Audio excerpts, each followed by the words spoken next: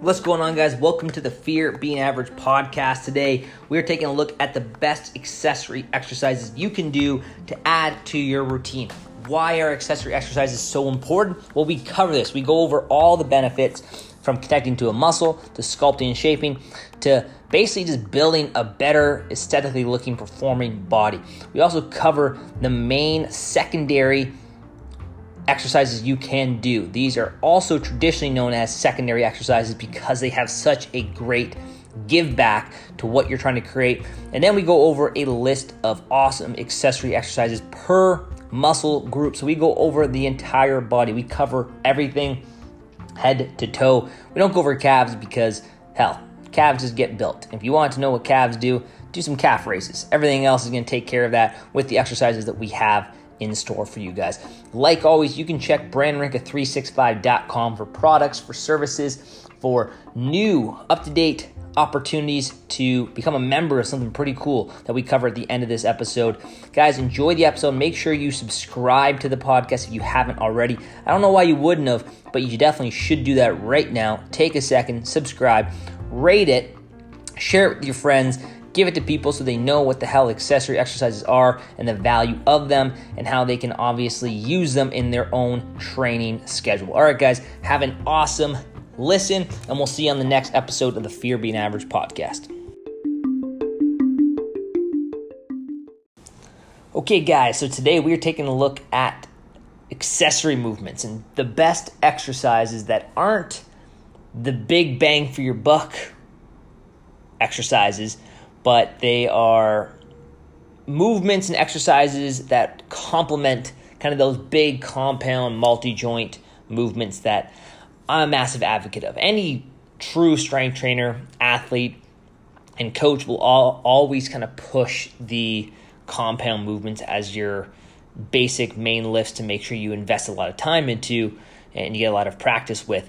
And then there's the accessory movements that are more complementary, right? They help shape the body, they help sculpt the body, they help protect the body.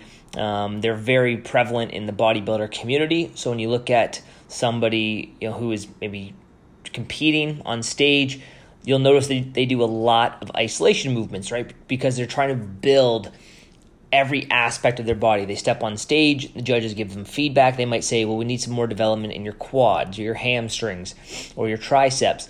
And then they go off and they actually try to build those things. And that's where these accessory movements will come in handy. Now, if you're someone who wants to build a very pleasing, aesthetically looking body, accessory movements are going to be really beneficial. And we'll kind of get into the benefits. But by no means am I saying these movements should replace the big compound movements. Like I said, every training plan and program should be based around the compound multi-joint movements. Those are your best bang for your buck exercises. I did a podcast on this not too long ago, probably maybe 4 or 5, maybe 6 episodes ago. So you can go back into the archives and check it out. I'd highly suggest you listening to that, and then you can complement it with this episode. That way you have kind of a really good understanding of the big bang for your buck movements and also the accessories. But those movements are going to be the foundation of a good training routine because they have this systemic effect, right? The big bang for your buck exercises, the deadlift, the bench press, the overhead press, the squat, and the row. And then I also throw in kind of like a sixth one, which would be like a hang clean or even like a power clean from the ground. Those movements, again, they have this multi-joint effect where it's not just one part of the body working. There's a ton going on. There's this massive connection and neuromuscular connection going on where it takes and requires the entire body basically to perform that lift at an optimal level. So if you take a power clean, for example, or a deadlift, probably to the more aggressively explosive movements and powerful movements, there's so much that has to be connected when you're doing a movement like that, right? The hips are engaged, the glutes are engaged, the erector spinae is engaged, the back, the lower back, the upper back, the traps, the biceps, the grips of the forearms, the legs, the hamstrings. There's just so much going on in these multi-joint movements, which make them so incredibly effective, right? Because you are recruiting a ton of muscle fibers. You are recruiting a ton of motor units by usually lifting at a fairly high intensity, meaning the weight is probably pretty heavy and you're probably doing more low rep movements or sets with those movements. And you're going to see this massive development in your strength, but also in your musculature, because these movements are just so good at recruiting those muscle fibers. And that's the basis of building muscle, right? Can you get your body to recruit more muscle fibers through the stimulation that you're supplying it?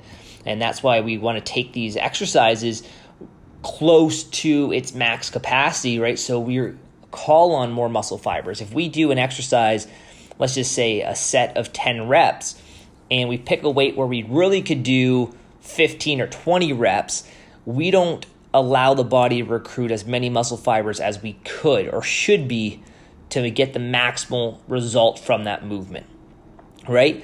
So that's why we want to take the movement closer to that 10 rep max weight or range, and that's why when we do these big motor or big gross motor movements, like those multi-joint compound movements, we're taking the body close to its max capacity, like I said, by recruiting all those muscle fibers. So with these accessory movements, some of them I'm going to go over. The main ones definitely have a slight systemic effect, meaning, again, they're engaging the entire system to a lesser degree than the big five and those big multi-joint movements, but they still have a really good handle on building a lot of muscle, and we'll go over those, and then I'll give you guys a list for awesome accessory exercises per muscle group. Every muscle group we're going to go over basically and give you guys some great exercises you would throw into your routine. So let's start off by talking about the benefits of these accessory exercises. For one, accessory exercises allow us to have a greater connection to a particular muscle. When we do a big compound multi-joint movement, there's so much going on. Like I mentioned, there's so much recruitment happening. There's so much engagement throughout the entire central nervous system, the entire body, that it's really hard to connect to everything, right? A really good lift is going to have this, really strong connection going on, but it's still hard to really isolate any particular part of the body. Like, for example, if we do a back squat and we're trying to develop the glutes, yes, a back squat will develop the glutes in incredible fashion, but it's a little bit more difficult to connect to the glutes because you have the quads and the hamstrings working as well, right? So even though the multi-joint movement like a squat is going to build some great looking glutes and hamstrings and quads, it's a little harder to connect compared to like a donkey kickback, right? Where you're going to really feel the glutes. Only difference is you can't mimic the tension, the intensity, the central nervous engagement, the central nervous system engagement, like you would with a back squat compared to kickback. So connection's important, right? But it's still missing a few things. It's just one aspect of growing a muscle. And the better we get at connecting to muscles, maybe prior to a big multi-joint compound movement, the more ability we're going to have when we perform these multi-joint movements to recruit muscles within that particular area of the body, okay? And again, I think early on when I program for clients, our first phase for the first 4 to 8 weeks is a lot of connection. It's finding and feeling the muscle, right? It's creating that high level of mind-muscle connection because I want my client to be able to feel the muscles. That way, when we transition into more multi-joint, big gross motor movements, they're able to connect and fire those muscles at a little easier rate, right? So they at least know what it feels like to squeeze the glutes at the top of a deadlift. They know what it feels like to engage the lats when we bend the bar at the beginning of a deadlift. Or they know how to engage the lats during their setup of a bench press. Or they're able to really engage their core during a back squat or an overhead press, for example. So connecting to a muscle not only is really beneficial to get it to fire up and to recruit more muscle fibers in that particular area, but going off that, our ability to connect is going to help strengthen the stabilizing muscles.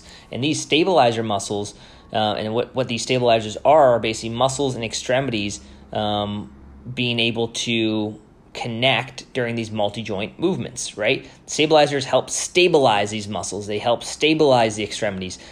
So when we're doing a big multi-joint movement, we have this connection with the movement throughout the stabilizing aspects of our body. For example, if we do a deadlift, like I just mentioned, our stabilizers in that particular movement would be our abdominal, so our kind of trunk in our abs, our trapezius, so the top of, if you ever see those big kind of boulders by someone's neck, that's the traps, and then the forearms, right? The forearms are obviously attached to the extremities of the hand and the arm there, so they're gripping the weight.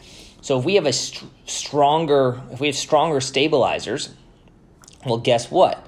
This is going to work in our advantage when we do these big multi-joint movements because we're going to be more protected, we're going to be more connected, we're going to have less opportunity for injury or breakdown or mechanical malfunctions during this big movement, which is so incredibly important, especially if you go into a strength phase where the load and the intensity is a bit higher and we're going to be pushing some decent weight. You're really going to want to be able to have those strong stabilizers protect you in a movement and be able to help you perform that movement as proficiently as possible. Now, accessory movements and exercises are also really good for sculpting the body and shaping the body, right? For a muscle to build, like if we're talking about toning a muscle or defining a muscle, we're building a muscle. That's what we're doing. You can't tone or build a muscle or define a muscle really without building it. If you don't build a muscle, but you just simply lose fat, for example, you're not going to tone the muscle. It might be a little bit more defined, but chances are it's going to look a little bit more flabby, right, and weakened and softer. So when we do these accessory exercises, we're actually sculpting. And the way I like to look at this in terms of an analogy standpoint is think of you as a sculptor. Like you have a big piece of clay, which is your body, and you're using these accessory exercises to kind of sharpen down the angles, sharpen down the edges, and really put together this beautiful looking sculpture that's not just aesthetically pleasing from the front or back, but from all angles as a whole, okay? And that's a massive part of really building a body up, is having those small little intricate movements to help shaping the body. Accessory exercises are also really beneficial in terms of the stress that they provide to the body. Stress in terms of systemic stress. They're not very high in terms of systemic stress, right? If we do a back squat and a deadlift and a bench press all in the same workout, there's going to be a high level of central nervous system fatigue. Our body's going to feel pretty drained. It's going to feel pretty beat up. We're going to need 48 to 72 hours to fully recover, right? Doesn't mean we can't do something the next day, but we're going to have to lay off those big movements for at least 48 to 72 hours, right? When we do accessory exercises, especially some of the smaller ones where we're really focusing on sculpting the body, we can do these far more frequently because they don't have that same high level of stress on the body, right? Because again, they're small, they're not multi-joint, they're basically an isolation exercise, meaning that we're kind of isolating a part of the body. Even though we can't really isolate any movement straight up, like 100%, there's just like an 80%, 90% isolation rate where we can really focus in on that muscle. And when we do that, the body can handle a lot more of it. And that's why you'll typically see like a glute building program that I just put out, for example, the final phase, which is our sculpt phase, the final 3 weeks, I have a lot more exercises, almost double the amount of exercises compared to our first phase, which is our strength phase, because we're able to handle more volume. We're able to handle more repetitions. We're able to handle more exercises because the previous accessory or isolation exercise before it didn't beat the shit out of us like a back squat or overhead press or deadlift would have, right? Hence the shorter rest periods, the increased volume, and the increased opportunity to handle more exercises and engage in more exercises. Going off that, accessory exercises are fun because they allow you to express a greater variety within your routine. So you're actually able to implement a lot of different exercises into your routine because you're trying to shape in the body and sculpt it. So you got to hit it from different angles. There's probably a little bit more engagement within those sessions in terms of you having a little bit more excitement. It's not as traditional or simplistic or boring as the big lifts. Now, I say boring with quotes around it because boring is effective. It's the most effective thing, but I can see how some people would say, well, can't we do another exercise? Why are we always back squatting? Why are we always pressing or rowing or deadlifting? Because it works for one, but on those opposing sessions, maybe in between those sessions, we can hit up some isolation movements and some accessory movements just to help kind of shape and keep that signal being sent to the body, a much smaller signal, but a signal nonetheless. And remember, with accessory exercises and these isolation movements, this is localized stress to a particular muscle. We talked about that systemic effect of those multi-joint movements, of the big five and even the power clean. Again, this has this massive amount of stress to the entire body, but with these accessory exercises and the isolation movements we're going to talk about, there's more of a localized stress. So yes, you'll even see studies that would indicate a donkey kickback or leg extension having more stimulation to the quad with the leg extension compared to a back squat, or more localized engagement to the glute with a donkey kickback compared to a back squat. Again, those movements, just because there's more engagement, more localized stimulation occurring within those movements, doesn't mean you're going to build a muscle any faster. No, that's basically like trying to use a spoon to dig a pool compared to a backhoe, right? It's way less effective, way less efficient. It's going to take you way more time. But there is a point where, you can throw those movements into your routine to help create a little bit more of that localized stimulation and stress. So we get some added volume, some added frequency, and an opportunity to prime and connect to that muscle more effectively. And the final benefit that I see at least would be decreasing the risk of injury. When we take on these big multi-joint movements and everyday life, it's good to be well-versed within the body, right? It's good to move the body in different ways. Yes, building muscle with these multi-joint movements are extremely effective and should be the primary structure of a routine. But at the same time, our body moves differently all the time. It's rotating, it's lifting things side to side in front of us. With lighter weight, we're traditionally not lifting really heavy things. It's probably a lot of small but consistent movements throughout the day. And having your body express itself in a whole bunch of different ranges of motion and different ways that the body moves is really effective, right? And that will obviously help, like I said, strengthen the stabilizers and decrease the risk of injury. Just small things like nagging pains to the calves or to the glute med that can actually help really alleviate some back pain and some hip pain as well, right? So it's important to definitely structure that into your routine because, again, it takes a little bit of stress off those big multi-joint movements. It can actually help you stay more durable. And we do have one more. Sorry, I lied to you guys. But these movements, like I said, you can throw them into your routine, kind of lower intensity-ish in between big sessions, right? So if you have, say, you're doing a 3-day-a-week full-body routine that consists primarily of the multi-joint movements, you can throw these movements and these exercises into your routine on day offs or in between, So even though, technically it's a growth day and recovery day, if you're someone who loves to work out, 5 to 6 days a week, or you want to enhance a weakened or underdeveloped muscle, you can throw in some of these isolation and accessory exercises in between your big primary training sessions of the week. Don't take it to failure. Keep it relatively lower intensity. Keep the reps high. Keep the sets about 2 or 3.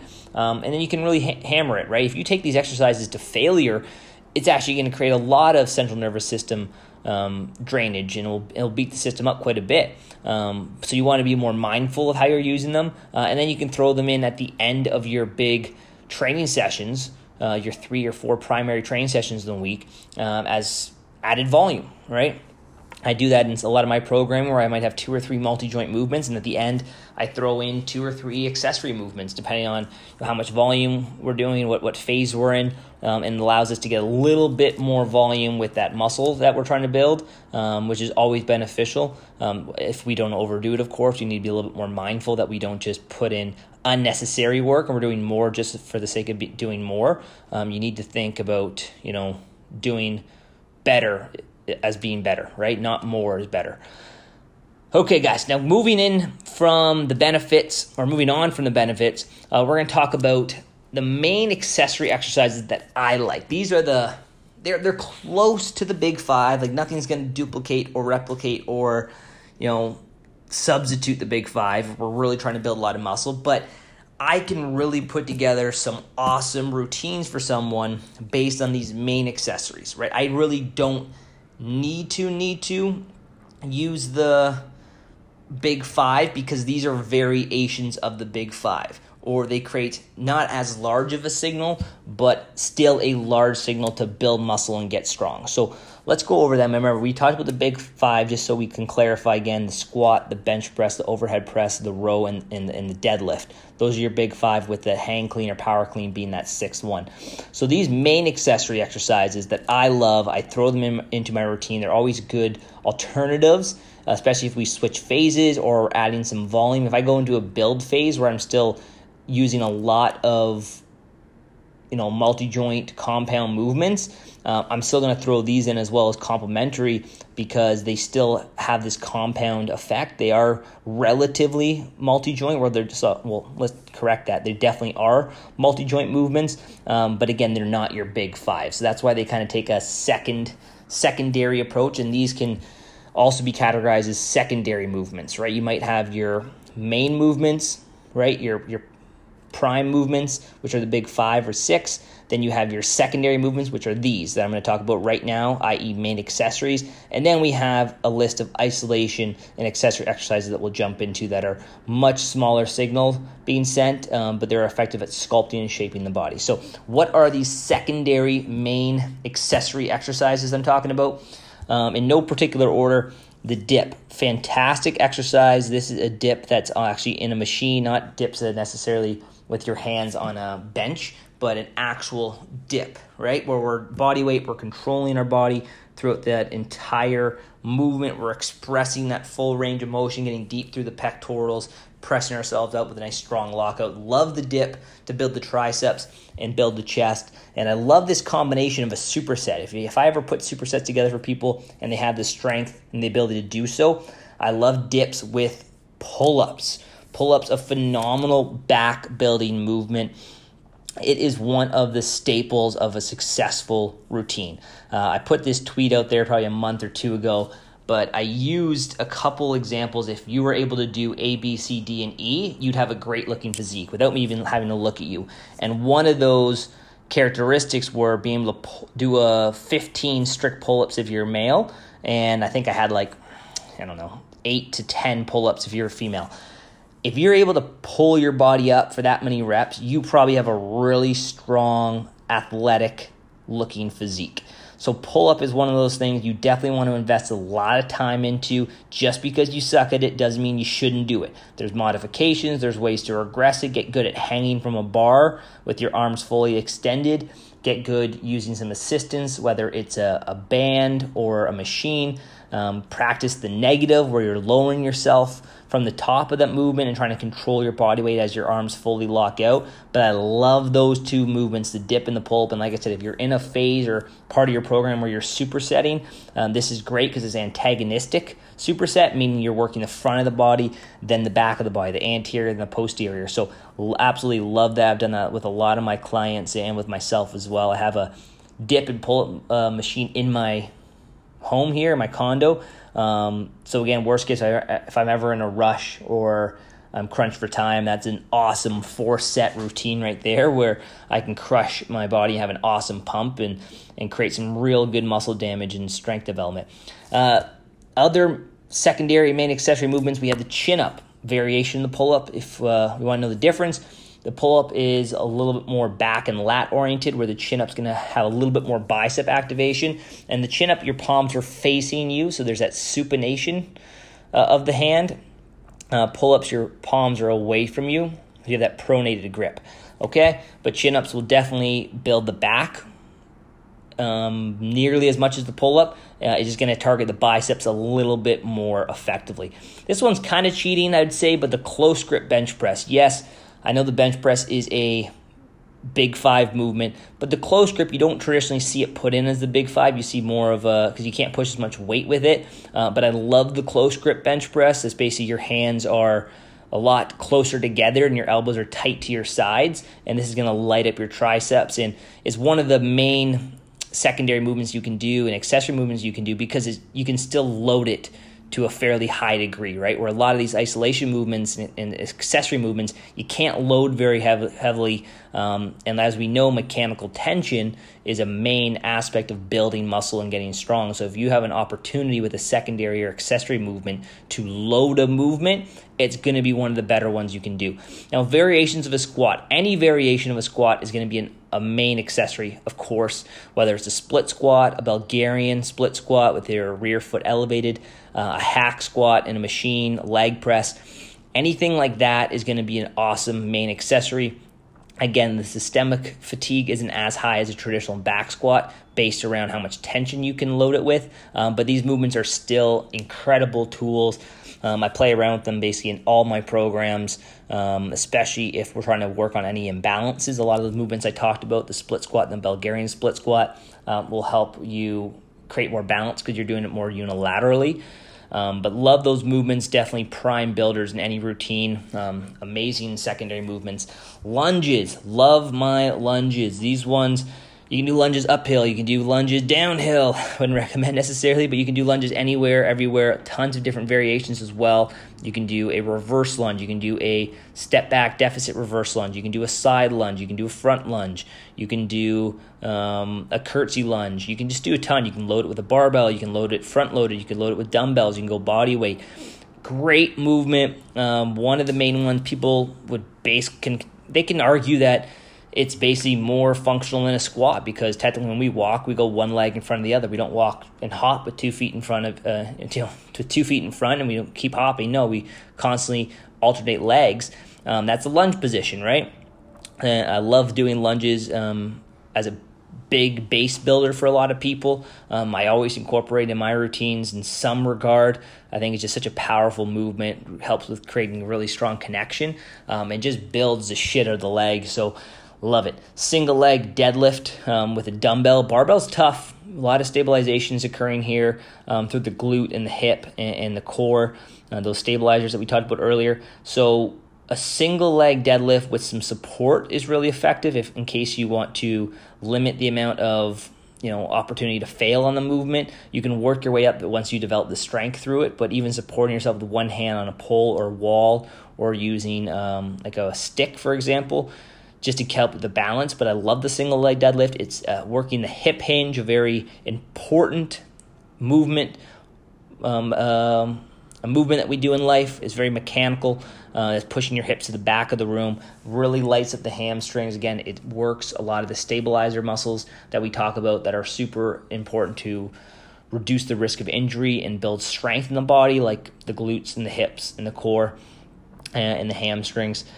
Not a stabilizer muscle, but again, stabilizers around the hamstring. A dumbbell press, whether it's a shoulder press, a chest incline press, a flat press, those are movements. Again, they're not barbell loaded, so it's not going to be as heavy as a traditional barbell, but you can definitely still press a lot of weight. You can alternate, you can do unilateral movements, you can mix up the variations of how we press. Just love the movement all around. Definitely a staple in a good routine. So here's some movements that you probably wouldn't have guessed I'm going to put in. I'm going to give you 5 seconds. I'm going to go silent for 5 seconds. I want in your head to guess what these movements are going to be. I have 3 of them. If you get them, DM me. Let me know that you guessed them, and I'll give you like a free workout or something. All right, time's up. That was 5 seconds, guys. So if you got all 3, let me know. DM me, shoot me up. First one's farmer carry, okay? This has a phenomenal systemic effect. So yes, there is this multi-joint effect going on. Again, it's almost like a deadlift. It's the deadlift lockout position, right? So you're walking with a pair of dumbbells or trap bar, or you can be front-loaded. You can do it in a whole bunch of different ways. But I love the farmer carry. It's a staple of a strength routine, staple even sometimes in a muscle-building routine because it promotes strength, but it also builds muscle from a tension standpoint. But here's the cool part. The movements I'm going to go over the next two, they don't have the muscle damage aspect. You're not doing the eccentric portion to the movement. So it doesn't beat the body up as much, so you can incorporate them in your routine far more frequently. Next movement, is the prowler push or a sled drag. Both are just phenomenal tools. COVID forced me to become more versatile and adopt new modalities into my training because I didn't have access to all the traditional stuff that we've talked about in this podcast. So the sled was a massive tool that helped build up my work capacity. It was a major player in me completing the Great Canadian Record Challenge this past summer. For me to do 10 half Ironmans in 10 days and do the 50,000 pounds every single day at 1.5 times my body weight after each of those Ironmans for a total of 500,000 pounds in 10 days. And with the travel, a big component of me doing that successfully was me engaging with sled pulls, drags, and prowler pushes. It was a 4-day-a-week thing I would do. I do them in between my big training sessions. Like I said, it doesn't beat the body up as much as a typical multi-joint movement where the eccentric portion of the lift is emphasized. So it allowed me to really engage a ton of musculature. It allowed me to have this awesome systemic effect to build my muscle and build strength and stability and durability. So absolutely huge movements I love as main accessories. If you're not going to put them into your routine as a multi-joint during one of your main primary sessions, they are great GPP sessions in between, general physical preparedness sessions, where you're basically really just strengthening the body, becoming a more fitter, stronger, more conditioned athlete. And then the hip thrust as a main accessory. Too many guys don't do this. Every girl does. So hip thrust, you can do this with a barbell. Like I said, you can load it up, probably load it up more than any movement you're going to do because it's just the range of motion's not as great as the other movements. And again, you're really just driving your hips up from flexion, your hips back to extension, hips forward. And again, a massive glute builder up there with the back squat into a routine if you were looking to build the glutes. And like I said, the glutes are so important in terms of keeping the body protected, giving a nice sculpted look. A nice pair of glutes is tough to rival. It's really an attractive piece of the puzzle for a aesthetically looking body. So a very important movement, like I said, not only from an aesthetic standpoint, but from a performance and injury prevention standpoint, the hip thrust should definitely be a main staple in anybody's routine as a main accessory or secondary movement. Okay, guys, so that takes care of the main accessories that I love to put in my routine. If you are going to pick any accessories based on you not doing any of the big 5 compound movements for whatever reason or looking for a switch, those are some movements you can definitely throw in. Now, we're going to get into a list of awesome accessory exercises per muscle group. So these are basically just these more isolation-oriented movements. I might say the secondary movements again just so you know what movement is attached to the body part I'm talking about, but I'll also give you a lot more isolation movements that have a much lower overall stress effect, but they're really good at sculpting and building that particular muscle. So let's start off with upper body and we'll work our way down to the lower body. Starting off, we have the chest. Everybody's favorite. We know Monday is International Bench Day for a lot of guys and hopefully some gals now. They're probably more, for girls, it's probably more International Glute Day, and guys, I would say chest day. That makes sense. You'd have the chest fly, whether it's cable or from a dumbbell. You have dips like we talked about, great to build the stretch in a different angle. Usually we're pressing for the chest in a more horizontal fashion, where with the dip, we go actually vertical, up and down, where our body's straight up, not lying down, right? The push-up, phenomenal one. If you're not good at push-ups, get good at them. You know, it's just kind of a staple of any fit, healthy, strong body. Dumbbell incline press, or even flat bench press, right? You can't load it as much as a bench press, but again, phenomenal to build the chest. So those are the movements you definitely want to supply in your routine if you're looking to build your chest up. The back, Going from anterior to posterior quickly, we have the lat pull down, whether you're seated. I even like a standing version where you stand in front of the lat pull down and you basically pull, you grab onto one long bar and you bring your hands out in front of you down to the sides of your body. And you stay upright, you stay erect, your abs are nice and engaged. That drills the lats as well. You can go into a hinge position if you want, but even a traditional seated lat pull down is awesome. I love that one. It basically mimics the pull up. You're just pulling down, right? But you're definitely gonna hit the lats, build the nice tapered V look you're looking for. And you're gonna squeeze through the scapula and the rhomboids there. Cable seated row, banded rows work well too. You can't load it as much as a cable seated row. So again, if you have access to both, definitely ditch the band, go to more towards cable. But worst case, you can definitely crush some seated cable rows. Pull over is an awesome exercise. It's a unique angle to hit the back at, but a phenomenal exercise. And then the pull up, like we discussed earlier. Biceps. Now we're going back to the anterior of the body now. We have the concentration curl. This is basically every guy's favorite exercise. If you want to have a nice bicep pump, you basically sit down on a chair or a bench. You tuck the back of your arm against the inside of your thigh, and you curl the weight from a locked up position up towards your chest and shoulder, and you stare and you squeeze and you concentrate on that bicep flexing and engaging. It's probably one of the more douchey exercises you can do just from the look standpoint, but it builds a nice looking bicep. Easy bar curl, I love these. It's probably one of my favorite bicep movements. I can load it up fairly decently with the easy bar. It's just how the bar is formed and molded. Feels comfortable, feels cool. I like it. Dumbbell curls, obviously, we're just going straight up traditional here. Everyone knows what a dumbbell curl is. You stand or you sit and you curl the dumbbells, like from that locked up position. You bring the weight in your hand up towards your shoulder. You squeeze the shit out of your bicep. Chin-ups, we discussed that one. Definitely has that back and bicep effect. And then preacher curl is where you're seated. I'll try to do some videos for you guys and link this to my YouTube page, Brandon Ranka 365. So I'll do it maybe later this week. So keep an eye out. So if you're like, what the hell are all these exercises? I can kind of understand what he's talking about, but I want to see it in action. I might try to put some of these together, or maybe do a bit of a series where I do one muscle group a week, or 2 a week or something like that. So keep an eye out. I'll make sure I update you guys. Shoulders, lateral raise, front raise, right? Dumbbell presses. We talked about those. Arnold presses, dumbbell shoulder presses, alternating presses. Oh man, I didn't even talk about Z press. I missed that one. Basically, it's an overhead press, so it's kind of cheating. It's close to a big five, but you can do a dumbbell Z press, which is definitely a secondary or accessory movement because it's not as heavily loaded. But it's really cool because it drills the upper back as well, and it creates this cool stabilization effect through the abdominals. And then we have face pulls. I really like face pulls to build the shoulders up and kind of pull the shoulders back as well. So it's a good way to hit the rear delts and get a good squeeze through the rhomboids. Rear delt flies, if you want to hit the rear head of the deltoids. Again, if you think about your shoulder joint, it's a multi-joint, right? A lot going on there. You have the anterior head, right, which is the front of the shoulder.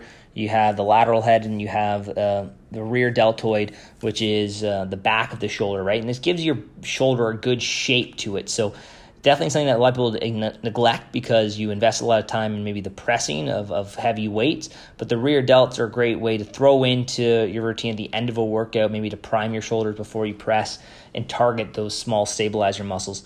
Triceps, we have the dips we talked about in the chest category as well, but definitely a banger for the triceps, probably the best bang for your buck one. We talked about close grip bench press, a little kind of cheated on that one, and a floor press. I love that one too, right? Kind of cheated on that one because it is a bench press. It's just a different variation of push downs, cable push downs, banded push downs, dumbbell extensions, skull crushers with an easy bar curl, easy curl bar, sorry. Or you can use a barbell, or you can use dumbbells with a skull crusher, right? It sounds scary. Basically, if you drop the weights, you're going to crush your skull. So don't drop the weights on those ones. Then close grip push-ups on a med ball. I love that one because you're squeezing the med ball, the sides kind of. Your hands are almost on top, but it's a little bit on an angle, and you're able to really squeeze your pec. So you're going to get some good pec development there as well because your hands are so close together. You're naturally going to hit the triceps a little bit more. And then we have the traps, shrugs. Good old basic barbell, dumbbell, heavy ass shrugs. shrug them up. The traps are going to get lit up. Make sure you hold for a 2 to 3 second count at the top to really increase the time and retention for your traps there. Let's move on to the legs to finish this thing off. We'll work our way from hamstrings, quads to glutes. So hamstrings, we have the hamstring curl of any variety, any variation, seated down, lying on your back. You can do it lying on your front. That makes sense. Lying on your front. Yeah, you can do a Swiss ball curl, right? That's lying on your that's lying on your back. Lying on your front would be obviously you chest down and curling the weight from your heel obviously to your butt, like one of those machines. You can do a towel curl. You can do sliders. You can do, like I said, the Swiss ball is a great at-home, like very inexpensive tool to do a hamstring curl, but it's a great way to develop those hamstrings. Nordic hamstring curls, very tough movement. You're probably going to have to, you're definitely going to have to focus on the negative portion. This is a tricky one to set up.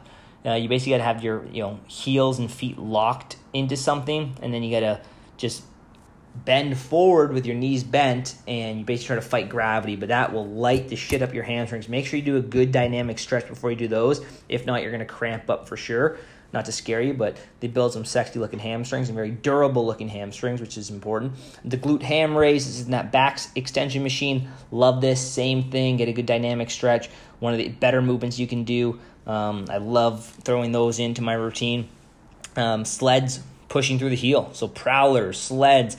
If you push through the sole of your foot and you stay off the balls of your feet and you definitely push through the heels, you're going to get a lot of hamstring engagement. And the cool thing, like we talked about with sleds and prowlers, there's none of that, extreme muscle damage because we're going into more of that concentric isometric stage.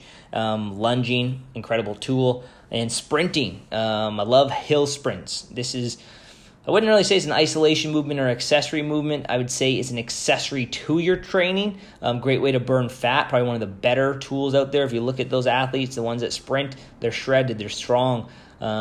It's those fast twitch muscle fibers going and being engaged. So sprinting is a great tool. You're light on your toes at those ones. Go for shorter distances, 8 to 15 seconds. 100-meter sprints, 50-meter sprints. Do it uphill on an incline. Just be safer with it. Quad. The quads, right? Obviously, a lot of parts to the quad. 4, obviously. Leg press, leg extension, where you extend your leg out. Typical rehab movement for the knee joint. A goblet squat, weight in front of you, squatting down. Traditionally, a dumbbell or a sandbag of some sort. Lunges, you just be a little bit more narrow with your stance. With hamstrings, you go with a wider stance and you'd hip hinge more. You'd push your hips back. Where if you're trying to angle the quad, you have more of a narrow squat, you're a little bit more vertical in your positioning. And then a sissy squat. Sounds sissy-ish, but it actually works okay. I don't do a lot of it. I hear good things. For whatever reason, never been a big sissy squat guy myself, right? Glutes, finally. The ladies are like, where the hell are the glutes? Part of this episode, well, here we are, guys. We have, and guys, you should be like, where are the glutes at? I want to build those glutes. I have a program right now. I just put it out, so go buy it if you're really that concerned about building those glutes. It'll be 12 weeks of fun and shapely glutes by the end of it. Glutes by Christmas. Going off the exercise, we have single leg hip thrust. Love this one. You can't load it all that much, but again, unilateral, so you get to build one side at a time. Creates a little bit more symmetry. So love that one. You definitely squeeze the top. You got to make sure single leg glute bridge. Yeah, it's pretty good. I prefer the hip thruster where your back is elevated. A step up. Love this movement. This is for your quads too, so you definitely throw it in that category. And if you, but definitely for the glutes. Love this movement. Shows if one of those EMG electrical signaling studies that the step up has as much engagement as any exercise for the glutes. So again, doesn't mean it's going to build the glutes the most, but clearly there's some engagement going on, so great isolation and accessory tool to use. And it's good to, like I said, build muscle around the knee joint as well. A lunge for the glutes, hip hinge, push the hips back. The more that you hinge, pushing through the heel, even doing like a walking Romanian deadlift lunge is phenomenal to build the hamstrings. Again, really emphasizing the hip hinge. Abduction, adduction, that's knees in, knees apart. You can do those machines at home, or you do it with like a band at home. And then you have the standing cable abductions. I love these ones. You can do a band for this as well, right? Support yourself. Just it's a little bit of stability. drive your foot, the base foot, the balance foot through the ground, slight bend in the knee, and then abduct. Take the leg away from your midline through the center of your body, squeezing the glutes. If you have resistance with the cable and band, tell me you don't feel the outer glute, the side butt light up.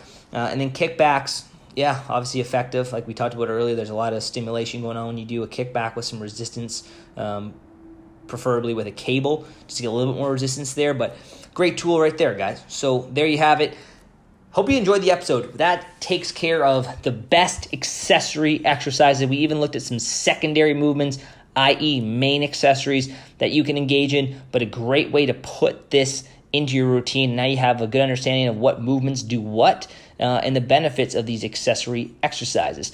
Okay, guys, like always, you can visit BrandonRinka365.com for services, for products, for free blogs, to join the Brandon Rinka BR365 Strength Squad community, a community of 5+ expert industry-leading coaches that are going to actually help you guys in a private Facebook group. Not only that, you get free webinars, you get free guides every single month, is weekly coaching, answering your questions. We got a ton of cool stuff that we do within the platform. We do tutorials, we have quarterly workshops. It's a good fucking thing to get into, guys. And it's $99.99. This will go on sale Friday. We're going to go for about a week or so where we're going to give free access to a 8-week onboarding program. It's a foundational strengthening program, 8 weeks absolutely free when you sign up to the BR365 Strength Squad right on my website. Like I said, it will be available Friday, so don't go to my website right now. Freak out if you don't see it. Friday, October 1st, we launch this community. You're going to have everything you need. Naturopaths, you're going to have integrative health practitioners, you have personal trainers, mobility specialists, PTs. You have it. We are there to help support you guys in this journey. We are disrupting the narrative. We are creating a new energy to this space, and we're going to help you guys have longevity in your health and fitness journey. All right, guys, have an awesome day, and we will see you on the next episode of the Fear Being Average podcast.